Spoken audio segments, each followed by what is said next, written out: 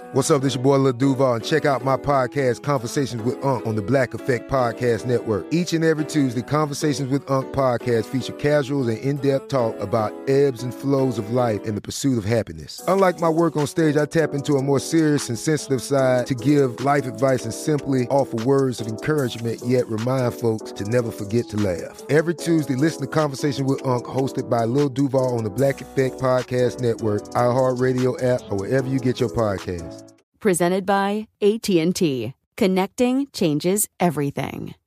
When you drive a vehicle so reliable it's backed by a 10-year, 100,000-mile limited warranty, you stop thinking about what you can't do and start doing what you never thought possible. Visit your local Kia dealer today to see what you're capable of in a vehicle that inspires confidence around every corner.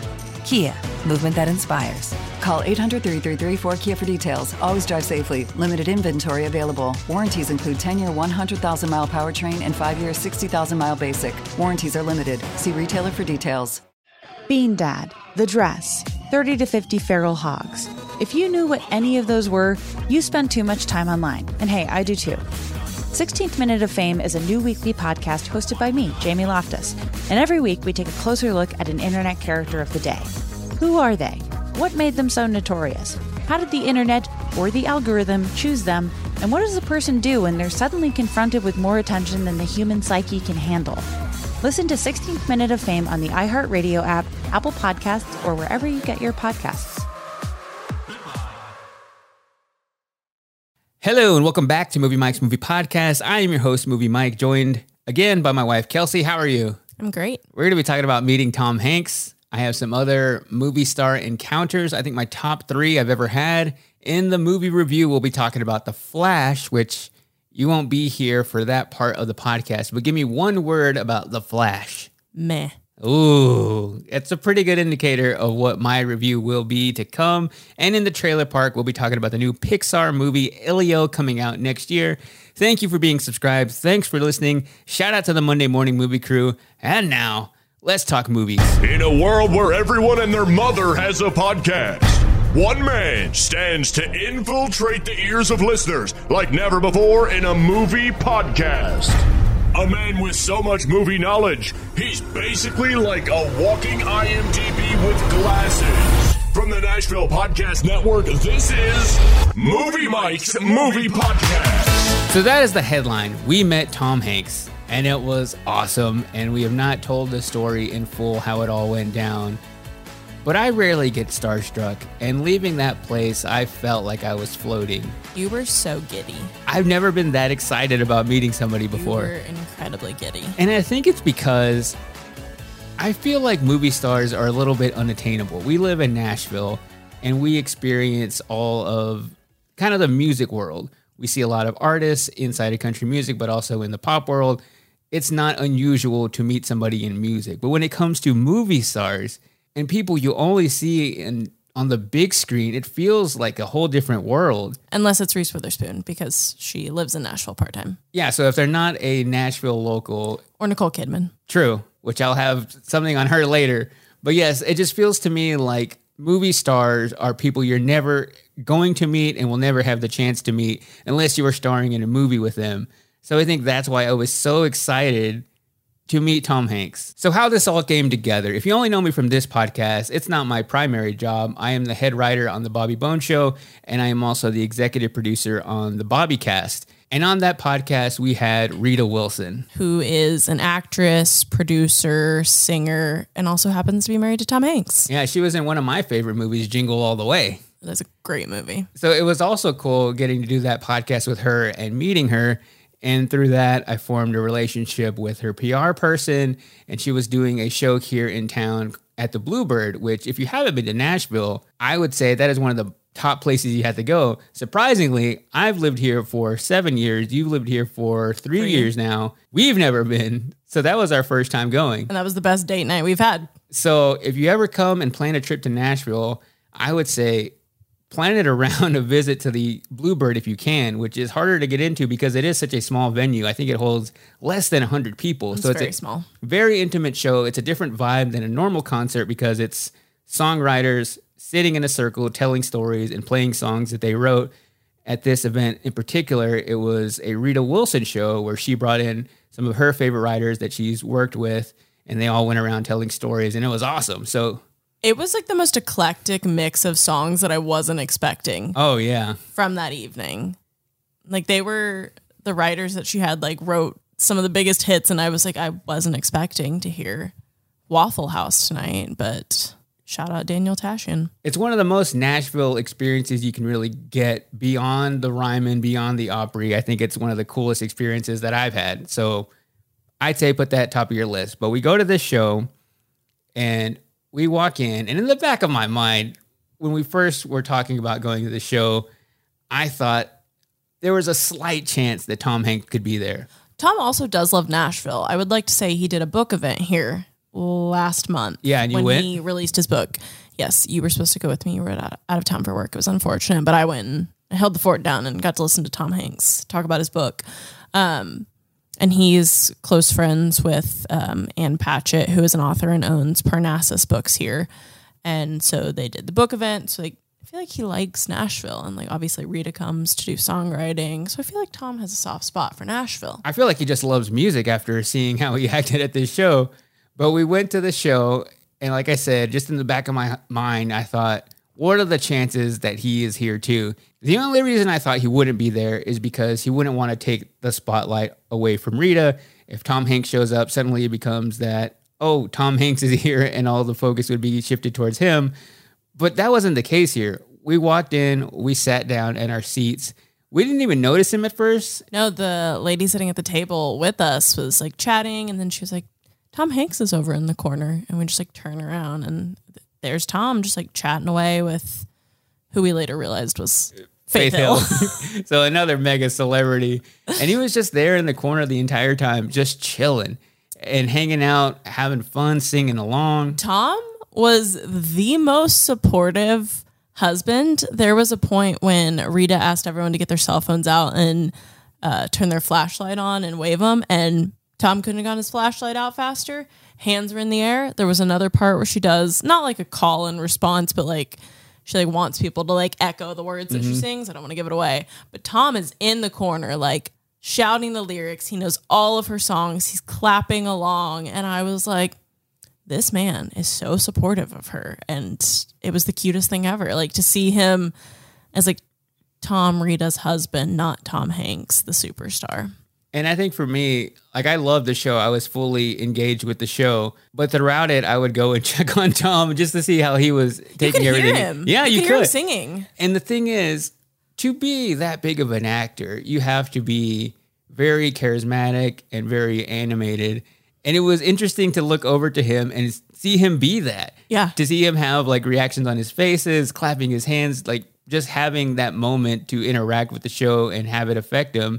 You can see why he is so good at what he does. So just seeing his interaction was also fun for me. So the entire time I was thinking, how are we going to meet Tom Hanks? I just couldn't imagine leaving that place and not even just saying hi.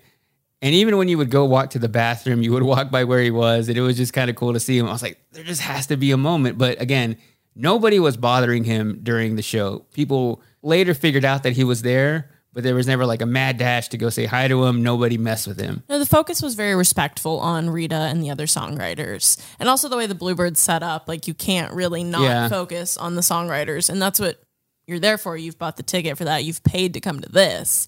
So I would say everyone was very like respectful. He was also in the corner to where most people's backs were to him. Mm-hmm.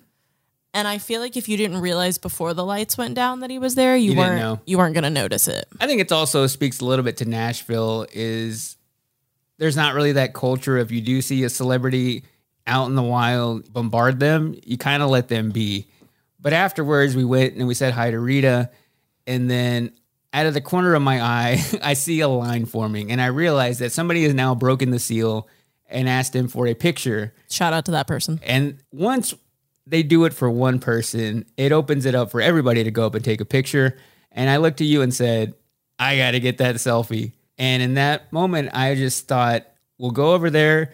It was funny because it was kind of like an unauthorized meet and greet happened, that people just started forming a line and the whole system just formed on its own of you go up You say hi to them. You take a picture. You go up. You say it was very respectful, except for the people that did try to cut in front of us, and we were just scared that the Bluebird was gonna like shut it down. And so normally I'm like, whatever, I'm not gonna fight someone, but I did put my foot like you back dominated in line. that situation. I can handle a line. I was like, nope, I was here because I was just worried that they were gonna come over and be like, so sorry, everyone, like. Can't have everyone either like congregating here or we need to shut down. Which is almost what happened because we walked over there right after talking to Rita and we were maybe 6 groups behind the front of the line and a couple people went, but then they turned up the house lights and it looked like they were about to start kicking people out. They were cleaning the tables. And again, the Bluebird is so small. So like the staff is trying to clean up and go home for the evening. So they're clearing all the tables, bussing the tables, and everyone waiting is like in the way. So that's what I got worried about. I was like, oh no, they're going to come over and kick us out. And we were going to have been so close to Tom Hanks. And there was also still another 2 or 3 groups of people behind us. So I was like, let's just move it on. I wasn't worried about them, if I'm being honest. Yeah, I kind of was. I don't know why I was. I am just thinking about other people and how much I wanted to meet them that I would be so bummed out if it got cut off right before us. So also Tom is a pro and I saw him doing the selfie method where he just grabs the person's phone, takes the selfie, moves it along. I think that is kind of the go-to move for people trying to take a bunch of selfies at one time. But luckily we made friends with the person in front of us. Who is a listener of this podcast. Shout out Donna. You were so kind, so nice. She took the photo for us. And it is a great photo of us with Tom. It is great. It is going to get framed in this office, up on the wall. We are going to tell our kids someday that we met Tom Hanks. And like, I mean, you put it on Instagram. It wasn't your run-of-the-mill like selfie. Like, it was a great photo of the picture. 3 of us. Although I will say she took 2 and in one of them my eyes were closed and you sent me the picture after we left. But you sent me the wrong one. And I was like, I just ruined this photo. We're going to have to like Photoshop eyes on me. But no, Donna, thank you so much. You were so kind. It was lovely to meet you. You took a great photo. I will say that's always my worst fear of taking a photo with somebody famous is that the picture's going to come out. You get one shot. Yeah, either not come out at all or like what it was in that first one of having my eyes closed. And the weird thing is I've also had dreams of meeting famous people and then I go to look back and like, is the picture actually there? And it's always disappeared. So I've had this nightmare of it not actually happening. But before we got up to him, I started thinking about what I was going to say to him. And I told you that I wanted to ask him or just mention about Asteroid City, which is coming out this weekend now. And once we got up there, all of those ideas just kind of went out the window for me. I dominated the conversation. You did. I told him that I was at his book event because I wanted Tom Hanks to know that in this house, we value all of his work. And I think that's also the mentality I had is I wanted to talk to him about something he had coming out versus, oh man, you were really good as Woody. I feel like he was very excited that he was. He lit up. Event. He lit up when you said that. He was like, oh, that was a great event. I was like, yes, it was, sir. And really all I said to him is right when we walked up, I said, it's an honor to meet you. Do you mind if we take a picture with you? That sounds right. And then he was like, come on in. And then I walked up a little bit. He was also standing on like a riser. So that's why he looked so tall in the picture. Hand. He put his hand on both of our shoulders. A week later, I don't think you've washed that hand. I've not washed the hand. That was something I wasn't expecting. Him to shake my hand and had such a great handshake. Like that is something I will not forget. And like the picture, he's just like so like fatherly in the photo, like over both of us with the hand on our shoulders. And people were saying he looked photoshopped. He was not photoshopped. That was really him. He was real. So like I said earlier, I left that experience floating. Just something I didn't think would ever happen, and meeting somebody that famous who I've seen in so many movies and then having every expectation of what I thought he would be like completely met. He is as nice as you would think he would be. He is as charismatic as you think he would be. And the entire situation played out perfectly that I just felt like it was a dream. It did give us like a lot of like cool points with my younger brothers because I was like, Tom Hanks is in this room, and they were like, get a picture. Yeah. I was like, obviously. And then they were like, well, you really met him. I'm like, yeah, we did. It's rare to get a picture with somebody that famous. It's one thing that good of a photo. Shout out Donna again. We owe you. It's one thing to just see somebody that famous, but you get a picture, even just a selfie. But as good of a picture we got, 10 out of 10. So that is by far the most famous movie star I've ever met. I put together a list of my top 3, so easily Tom Hanks is number 1. I don't think anybody could compete with that. I think when it comes to the biggest movie stars of all time, or at least the ones still dominating now, it's the 2 Toms, Tom Hanks and Tom Cruise. And if I had to meet one of them, definitely Tom Hanks. Yeah, I don't really have any desire to meet Tom Cruise. But second up on my list that I've actually met is Donald Glover, aka Childish Gambino. So I actually met him before he really got into acting in movies. He was still Troy Barnes in Community, but now he's also played Lando in the Solo movie. He was the voice of Simba in The Lion King, at least the live action one. He was also in Spider-Man, the first one with Tom Holland. And I think that was cooler for me just because I was a bigger fan of his music and his comedy at the time. And afterwards is now when he's gotten more into the mainstream, into acting. And if you're like me, it took you a year into dating to figure out that he and Childish Gambino were one person. But the first time I met him, he came in and did an interview on the Bobby Bones Show when we were still in Austin. And I had written a letter to Donald Glover proclaiming how much I loved him, loved his movies, loved Community, loved everything he's ever done. And then Bobby read it to him on the air. And then I got to meet him afterwards, which in the moment he was probably a little creeped out. It does feel a little embarrassing. I don't know that I knew it was read to him on air. Oh, yeah, it was read to him. But then afterwards, he signed it for me. I did know it was signed. And he wrote, "Thank you, Donald Glover." And then we took a picture afterwards. And also, I ended up getting tickets and VIP passes to his show that night at Stubbs in Austin. And it was one of the best concerts I've ever been to. At number 3 on my list would be Dennis Quaid. It was at the time he was part of a podcast called Make It Up As We Go, which is like a scripted podcast, but it's based on country music, and Bobby had a part in it. So he came into the radio station to basically direct Bobby on his lines. And Dennis Quaid, I mean, I know him from The Day After Tomorrow, one of our favorite disaster movies, The Rookie. He's been in so many movies. You're forgetting the Parent Trap. Thank you. Yeah, he was in so many movies in the 2000s. And meeting him, I realized, like, sometimes people just look famous. He not only just looks famous, but he has like that famous person energy.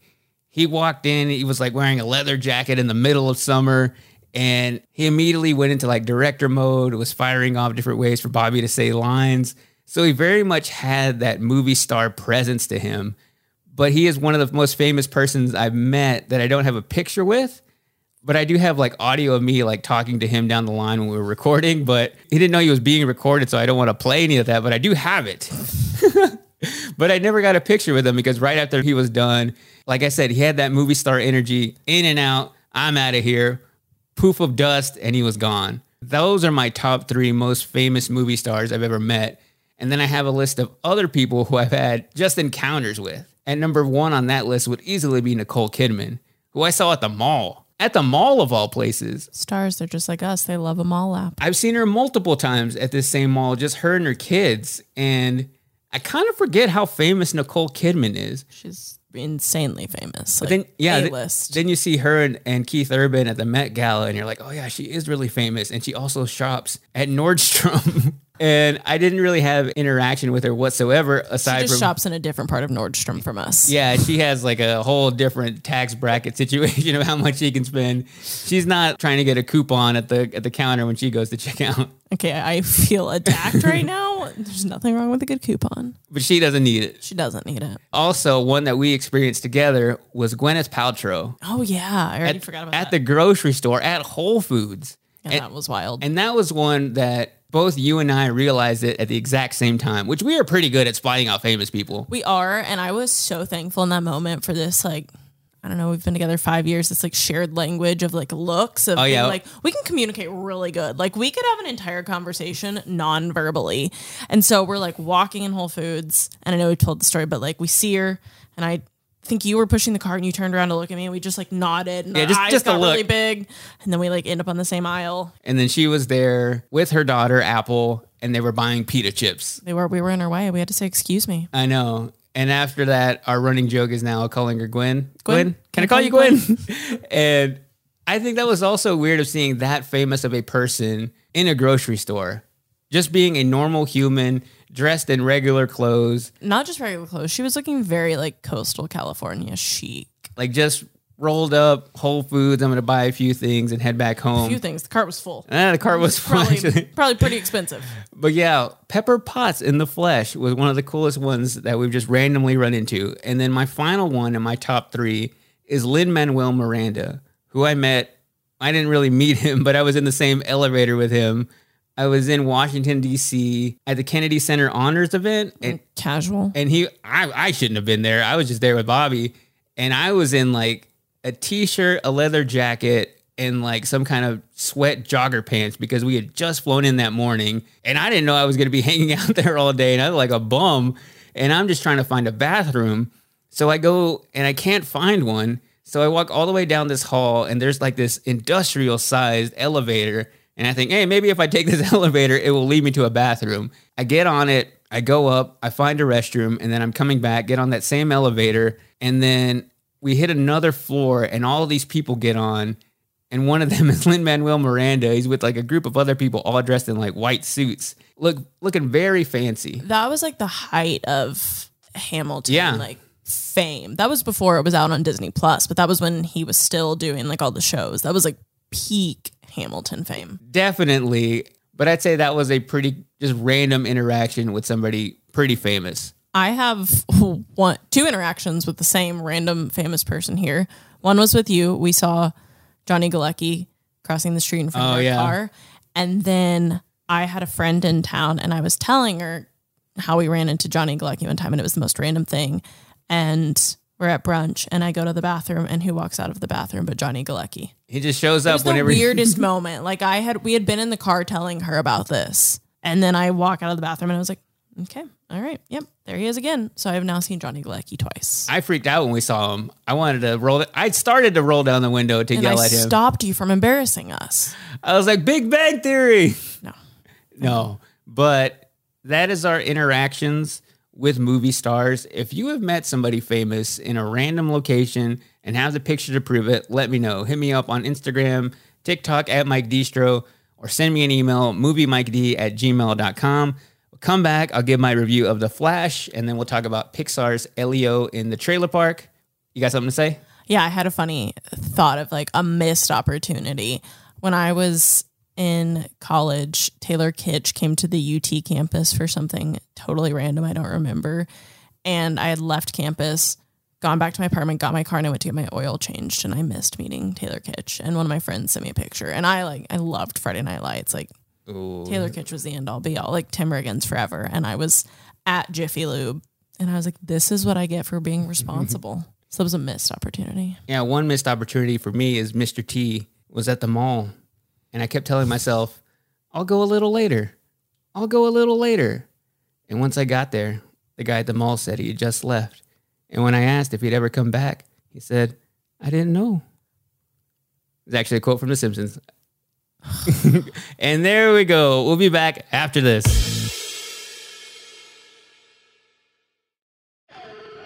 Bean Dad, The Dress, 30 to 50 Feral Hogs. If you knew what any of those were, you spend too much time online. And hey, I do too. 16th Minute of Fame is a new weekly podcast hosted by me, Jamie Loftus, where every week I take a closer look at an internet character of the day. Who were they? What made them so notorious? Why did the internet choose them? And what does a person do when they're suddenly confronted with more attention than the human psyche can handle? I'll be talking to internet historians, experts, and yes, the main characters themselves to get a fuller picture. Because I think that even outside individual experiences, a character of the day tells us something about how the internet worked at that time and how the attention economy developed into the freaky three-headed dragon it is today. Together, we probably won't be able to properly log out, but we can take a walk down scary internet memory lane and see one day a little more clearly. Listen to 16th Minute of Fame on the iHeartRadio app, Apple Podcasts, or wherever you get your podcasts. Something that makes me crazy is when people say, well, I had this career before, but it was a waste. And that's where the perspective shift comes, that it's not a waste, that everything you've done has built you to where you are now. This is She Pivots, the podcast where we explore the inspiring pivots women have made and dig deeper into the personal reasons behind them. Join me, Emily Tish Sussman, every Wednesday on She Pivots as I sit down with inspiring women like Misty Copeland, Brooke Shields, Vanessa Hudgens, and so many more. We dive into how these women made their pivot and their mindset shifts that happened as a result. It's a podcast about women, their stories, and how their pivot became their success. Listen to She Pivots on the iHeartRadio app, Apple Podcasts, or wherever you get your podcasts. The Therapy for Black Girls podcast is an NAACP and Webby Award-winning podcast dedicated to all things mental health, personal development, and all of the small decisions we can make to become the best possible versions of ourselves.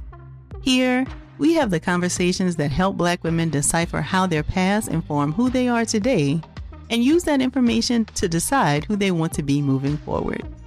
We chat about things like how to establish routines that center self-care, what burnout looks and feels like, and defining what aspects of our lives are making us happy and what parts are holding us back. I'm your host, Dr. Joy Harden Bradford, a licensed psychologist in Atlanta, Georgia, and I can't wait for you to join the conversation every Wednesday. Listen to the Therapy for Black Girls podcast on the iHeartRadio app, Apple Podcasts, or wherever you get your podcasts. Take good care, and we'll see you there.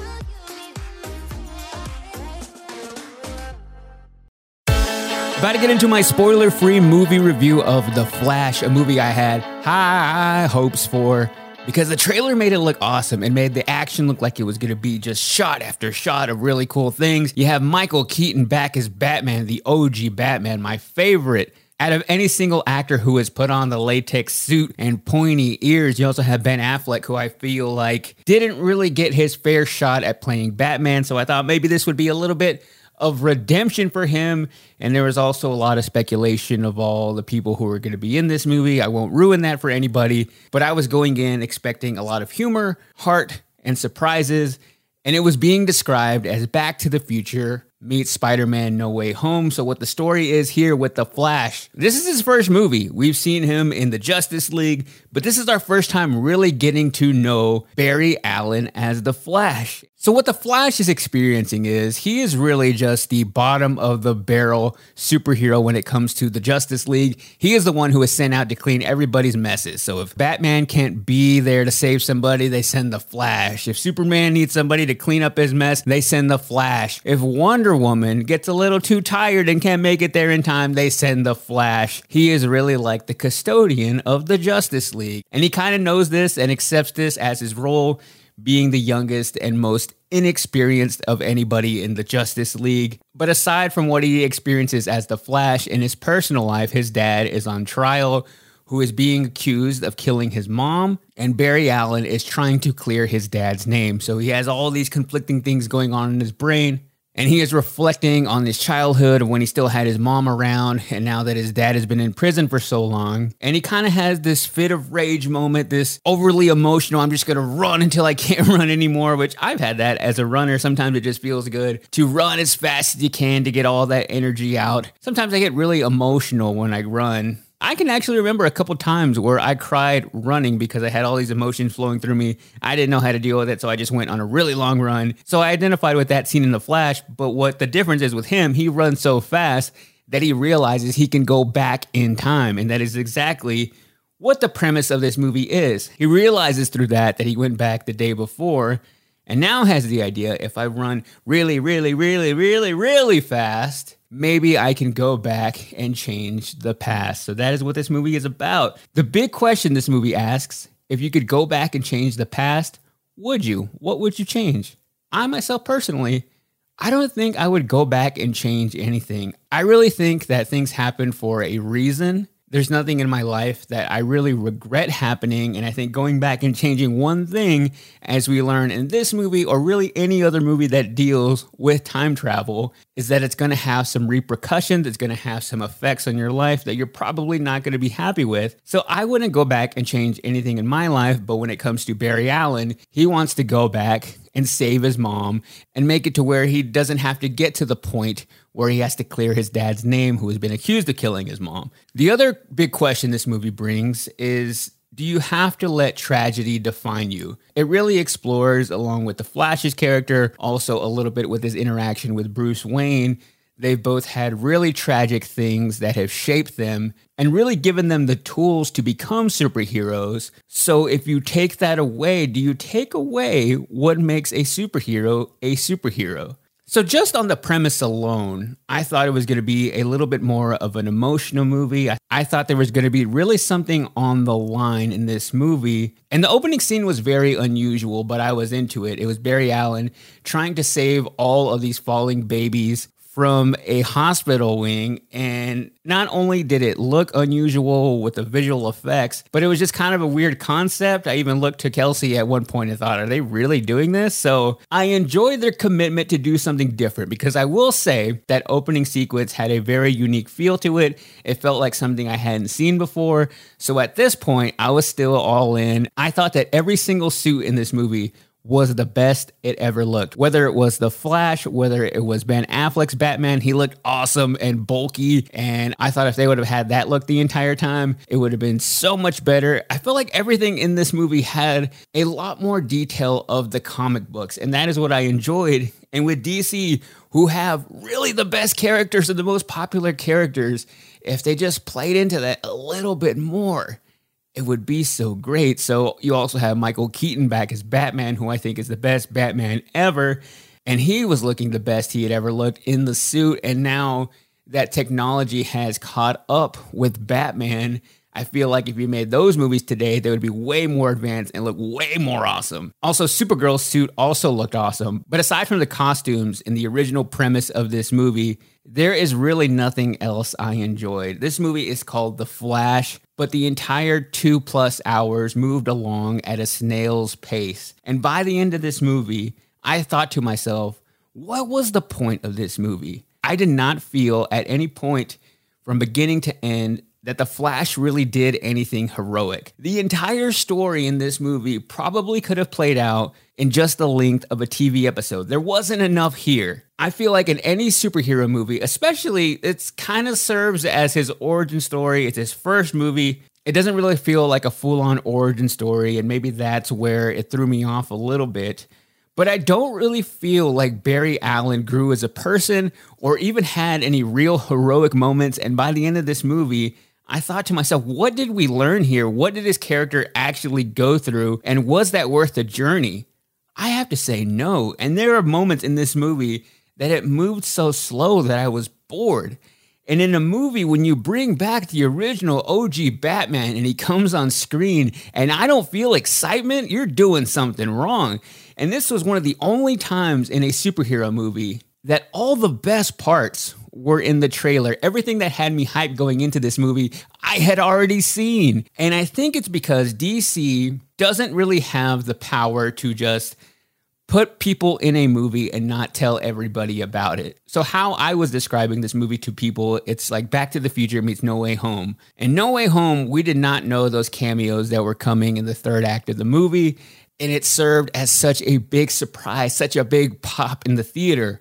Here, we already knew Michael Keaton and Ben Affleck were going to be a part of it. So when he comes on screen, we're already expecting it. We already know it doesn't really give you that big, fun, heroic moment that I think they could have had if they didn't show all their cards on the table. And it's because of the history of DC of busting at the box office. They needed to have that star power. They needed to gain that interest, because I really don't think there was that much of an interest in just a solo Flash movie. So if I'm not really fully into his character, everything else you throw in there isn't really going to have any effect on me. Supergirl was fine in this movie, but again, all the best parts of her were in the trailer. Even Michael Shannon returning as the villain, it didn't even need him. He wasn't even a threat. And then you get to the visual effects in this movie, where when I first watched this trailer, I thought it looked like all the action was going to demand the big screen. You had Batman flying around, you had explosions,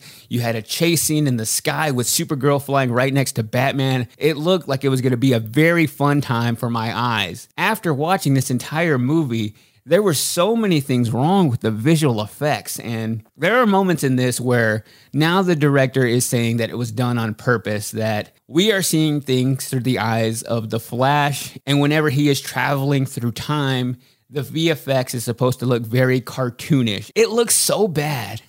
It looks like a video game from the late 90s, early 2000s, but supposedly that was done on purpose. And I kind of felt that. It kind of made sense that this was not the reality of it. It was supposed to be a little blurry and weird looking.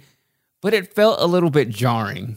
And I think if you don't know that going into it, you just think it looks like just a bunch of bad visual effects. And maybe it was. Maybe that's just an excuse they made after the movie came out and people started complaining about it. But that's not the only time the visual effects look bad, because in this movie you have two Barry Allens when he goes back in time and finds his younger self. So you have a lot of visual effects going on because you have two Ezra Millers on screen at the same time. And I was always aware of which one was the actual Ezra Miller and which one was the one put in there with special effects. And at this point, for a movie coming out in 2023, you should be able to put the same actor up there twice playing two different characters with no problem. They were doing split screen way back in the early filmmaking days. This should not be an issue in a movie of this scale in 2023. What were they thinking? The face looked completely off, and I knew that was the VFX version. So that was frustrating. A lot of the fight sequences, the CGI looked bad as well. It looked very droopy, and I was very aware that I was just watching a bunch of actors on a green screen. And I'll compare it to the last DC film. In Black Adam, that wasn't a perfect movie. I left kind of the same way I left this one, going in excited, left disappointed. But the visuals in Black Adam were so much better. The action looked a lot better in that movie. I don't know if it was a post-production thing or they ran out of money on visual effects and thought it wouldn't be a big deal, but it was a big deal to me. But I really think the main problem this movie had is that DC really wanted to step into the multiverse space. Marvel's crushing at it. Movies like Everything Everywhere All at Once are really changing the game with the multiverse. So it's the hot thing right now. And DC had the idea, all right, let's do The Flash. But it's only good if you know how to execute it. Just because you throw in cameos and characters that people love doesn't mean it's going to have the same effect. So I really think they shouldn't have even messed around with the multiverse stuff in this movie. I think they really should have owned the idea of time travel, going back in time, going into the future. Stay out of the multiverse lane. Marvel is dominating that right now, and eventually that will die out and nobody will really care about multiverse anymore. So get in on something new right now. Own the idea of time travel, but they didn't even do that. But really what it came down to is this movie didn't make me feel anything. They showed me a lot of things. They showed me the sad situation with him and his mom and him and his dad being in prison, but they didn't make me feel it. And that is the difference between a good and a bad movie. If it can convey that emotion and make you feel it through his actions and through character development, that is the sign of a good movie. That is the journey I want to go on. I did not go on that journey with The Flash. So I think they missed out on what the tone was of this movie. Who exactly was this movie for? Were they just trying to compete with Marvel and make their own version of No Way Home? With the introduction of a character that is still relatively new to us, they should really be building on that a little bit more. So for that reason, I don't think this was the story to be told now. We needed his full-on origin story first to even get to care about him. And then maybe in the second or third movie is when you do this, when you realize how much not having his mom really has affected him. It's just like meeting somebody at a party for the first time and learning their parents are dead. Yeah, that's really sad, but I just met you. So I needed this movie to show me, not tell me. So I've seen a lot of bad movies. I've told you about them. I didn't leave the theater feeling like I was robbed. I just left the theater disappointed. And isn't that worse when your parents tell you they're not mad at you, they're just disappointed? I am just disappointed with DC and fumbling what could have been their best movie yet. I also felt lied to because James Gunn said this is one of the best superhero movies that's ever been made. I now know he was just saying that because he's about to take over DC and he needed people to buy into this movie. I also think Tom Cruise is a liar because apparently after he watched this movie, he had a 15-minute call with the director telling him how much he loved it. I think Tom Cruise is now just a movie influencer trying to get us all riled up and back into the theater. So I felt lied to. I felt disappointed. So for that reason, I give The Flash 2.5 out of 5 lightning bolts. Bean Dad, The Dress, 30 to 50 feral hogs. If you knew what any of those were, you spend too much time online. And hey, I do too. 16th Minute of Fame is a new weekly podcast hosted by me, Jamie Loftus, where every week I take a closer look at an internet character of the day. Who were they? What made them so notorious? Why did the internet choose them? And what does a person do when they're suddenly confronted with more attention than the human psyche can handle? I'll be talking to internet historians, experts, and yes, the main characters themselves to get a fuller picture. Because I think that even outside individual experiences, a character of the day tells us something about how the internet worked at that time, and how the attention economy developed into the freaky three-headed dragon it is today. Together, we probably won't be able to properly log out, but we can take a walk down scary internet memory lane and see one day a little more clearly. Listen to 16th Minute of Fame on the iHeartRadio app, Apple Podcasts, or wherever you get your podcasts. Something that makes me crazy is when people say, well, I had this career before, but it was a waste. And that's where the perspective shift comes, that it's not a waste, that everything you've done has built you to where you are now.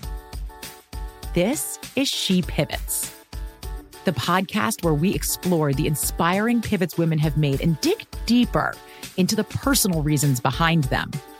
Join me, Emily Tish Sussman, every Wednesday on She Pivots as I sit down with inspiring women like Misty Copeland, Brooke Shields, Vanessa Hudgens, and so many more.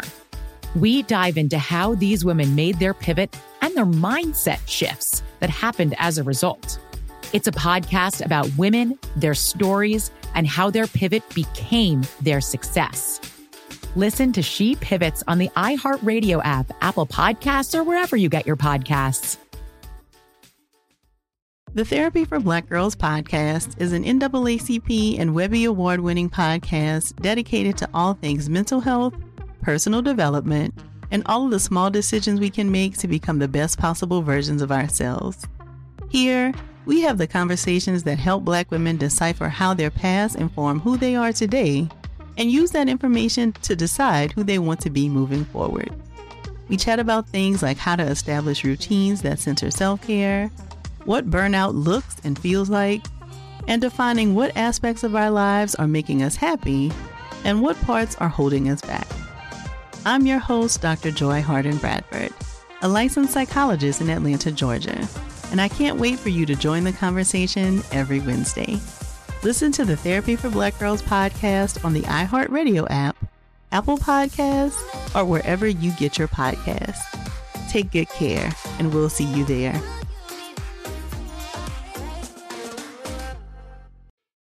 It's time to head down to Movie Mike's Trailer Park. Could this be the return of Pixar that we all know and love? I think it could be. After watching this trailer, it made me feel like a kid again and thinking, maybe Pixar's back, baby! The movie we're talking about is called Elio, and it's coming out next year. And for me, I love me a good Pixar movie. But as of late, they've just been a little bit uninspiring. And you're probably thinking to yourself, well, you're a 30-year-old man. Of course, you're not going to like Pixar movies anymore. Not the case. I think Pixar movies for the longest time, really since their origin, they have been movies that, yes, are made for children, but that adults also enjoy as well. And I believe that any piece of art is open for interpretation. It's open for anybody to give their opinion on. Especially a guy like me who does this every single week talking about movies. So I get that I'm coming from a different perspective and not the key demographic of this movie and not primarily the key demographic for Pixar, a 30-year-old guy who has no kids. But as a movie fan and a movie lover, I think this movie looks a lot more up my alley. So what Elio is about, he is this kid who in this trailer gets beamed up and then accidentally mistaken for the ambassador of Earth. And through that, he goes on this journey of finding out who he really is. So it seems like this little kid going on a big adventure in a whole new world. That is classic Pixar to me. So before I tell you more about what I think about Pixar's Elio, here is just a little bit of the trailer. Bring us your leader. Hi. Can you hear me? Honey, now is a really bad time. Okay, bye. I love you. I love you. I love you. No. No, thank you! Please state the name of your homeworld. Earth? Welcome, leader of Earth. So you get a lot of things in this trailer. You get a little humor. You get your first look at Elio, which I was curious just based on about a year ago when they put out the poster for it. I thought this one, out of everything they've announced recently, looked the most interesting to me. And coming off of, I really enjoyed Lightyear last year. I loved Pixar stepping into the sci-fi space. And I know most people had a problem with that movie, but I enjoyed it more so than the story. It was the visual aspect to see how much Pixar could flex their animation skills when it comes to creating a sci-fi movie. And after watching this trailer, aside from the humor, which is kind of just classic Pixar, you get something that finally feels fresh and new with their animation, which Pixar has always just pushed the envelope. At least in the 90s and 2000s, they were so innovative in the movies they made. But as of late, since Coco, I would say in 2017, they really haven't pushed that envelope anymore in their animation or even in their storytelling. Just look at all the movies that have come out since 2017's Coco. You have The Incredibles 2, which is part of a franchise, so not pushing the envelope there. You have Toy Story 4, just cashing in on a bunch of characters we already know and love. In 2020, you had Onward, which I hardly really remember much about that movie. It was very okay. A lot of people loved Soul, but I feel like that movie hasn't stood the test of time. And tell me that was a kid's movie. That was much more of a movie geared towards me than it was for kids. Luca, which was fine, but came and went. Turning Red, which I thought was a pretty good bright spot for Pixar, but it was weird that that movie came out on Disney Plus. I feel like it didn't have that same effect that most Pixar movies usually have. Then you have Lightyear and Elemental, which just came out this past weekend, and I will save my review for that for a later episode. But even going into that movie, I felt like Elemental had a lot of elements, no pun intended, of Inside Out and also a little bit of Zootopia. But Elio feels like a fresh new concept, an original idea, an animation that's actually going to want me to pay money to see it on the big screen. And that is a big part of what Disney is facing right now with their Disney movies and with Pixar movies, is everything lately has just felt like Disney Plus quality. So maybe they haven't had the big vision on what's going on Disney Plus and what's going in theaters. But this movie to me is saying, we're putting this out in theaters and this is a movie we believe in and are really going to invest in, and this could be the start of a new chapter for Pixar. So bring back that old school vibe that made those movies great and push the envelope again on the animation. What I love about this trailer is it really speaks to my curiosity. You really don't know a whole lot about Elio, aside from the fact that at the beginning of the trailer, he is giving his mom a call, probably just something kid-related. Maybe he's frightened by something and just needs to talk to his mom, not knowing that she is intercepting a call from this alien life form. And somehow his call gets messed up and he gets sucked in and called before this alien organization. So there are a lot of questions about the story I still have after watching this trailer. And that, quite frankly, is what a trailer is supposed to do. It's supposed to make me curious. It's not supposed to tell me beginning, middle, and end and then get me to go watch the movie in long form. Just give me the taste, give me the look and feel of the characters, but give me a reason to want to go and explore more. It also kind of reminded me the first time I saw the full Lilo and Stitch trailer where you see this alien creature, you learn his name is Stitch, and then he's flying into Earth on a stolen spaceship. I just think Disney in space is so good. And this is the time that this movie should come out. Maybe if Disney is planning some kind of Pixar multiverse, we get a Stitch cameo in this movie. I wouldn't hate it. And Elio again is coming out on March 1st, 2024. I will be the oldest person in the theater without kids. And that was this week's edition of Movie Minds Trailer Park. And that's going to do it for another episode here of the podcast. But before I go, I got to give my listeners a shout out that I've been doing every single episode since I started this podcast back in 2019. This week's listener shout out goes to a comment I got on my TikTok page. If you don't follow me on TikTok, you're missing out because I do post videos over there that I don't post anywhere else. So if you're just following me on Instagram, Twitter, or Facebook, you got to go over to TikTok to get all the movie content. So this week's listener shout out goes to Rick, who commented on one of my TikToks, and it was my Transformers review. And he said, I was oddly excited by this movie too. The only thing it was missing for me was a good Linkin Park song at the end. And I fully agree with you, Rick. I think What I've Done by Linkin Park, played at the end of the original Transformers movie, is one of the best uses of music in a movie ever. That is one that I just vividly remember the first time I experienced it, and I only identify that song with that movie in that moment. And I am also just a sucker for a good closing song to a movie that plays at the credits. That is my favorite genre of music, songs that would be good in movie credits. And I think What I've Done by Linkin Park is one of the best. So thank you, Rick, for that comment. Thank you for listening. Make sure you're subscribed and maybe tell a friend, because next week I have director Lee Cronin on. We'll be talking about The Evil Dead Rise, and we'll also be talking about the greatest movie posters of all time. Until then, go out and watch good movies, and I will talk to you later. Bean Dad, The Dress, 30 to 50 Feral Hogs. If you knew what any of those were, you spend too much time online. And hey, I do too. 16th Minute of Fame is a new weekly podcast hosted by me, Jamie Loftus. And every week we take a closer look at an internet character of the day. Who are they? What made them so notorious? How did the internet or the algorithm choose them? And what does a person do when they're suddenly confronted with more attention than the human psyche can handle? Listen to 16th Minute of Fame on the iHeartRadio app, Apple Podcasts, or wherever you get your podcasts. Something that makes me crazy is when people say, well, I had this career before, but it was a waste. And that's where the perspective shift comes, that it's not a waste, that everything you've done has built you to where you are now. This is She Pivots, the podcast where we explore the inspiring pivots women have made and dig deeper into the personal reasons behind them. Join me, Emily Tish Sussman, every Wednesday on She Pivots. Listen to She Pivots on the iHeartRadio app, Apple Podcasts, or wherever you get your podcasts. Bring a little optimism into your life with The Bright Side, a new kind of daily podcast from Hello Sunshine, hosted by me, Danielle Robay. And me, Simone Boyce. Every weekday, we're bringing you conversations about culture, the latest trends, inspiration, and so much more. I am so excited about this podcast, The Bright Side. You guys are giving people a chance to shine a light on their lives, shine a light on a little advice that they want to share. Listen to The Bright Side on America's #1 podcast network, iHeart. Open your free iHeart app and search The Bright Side.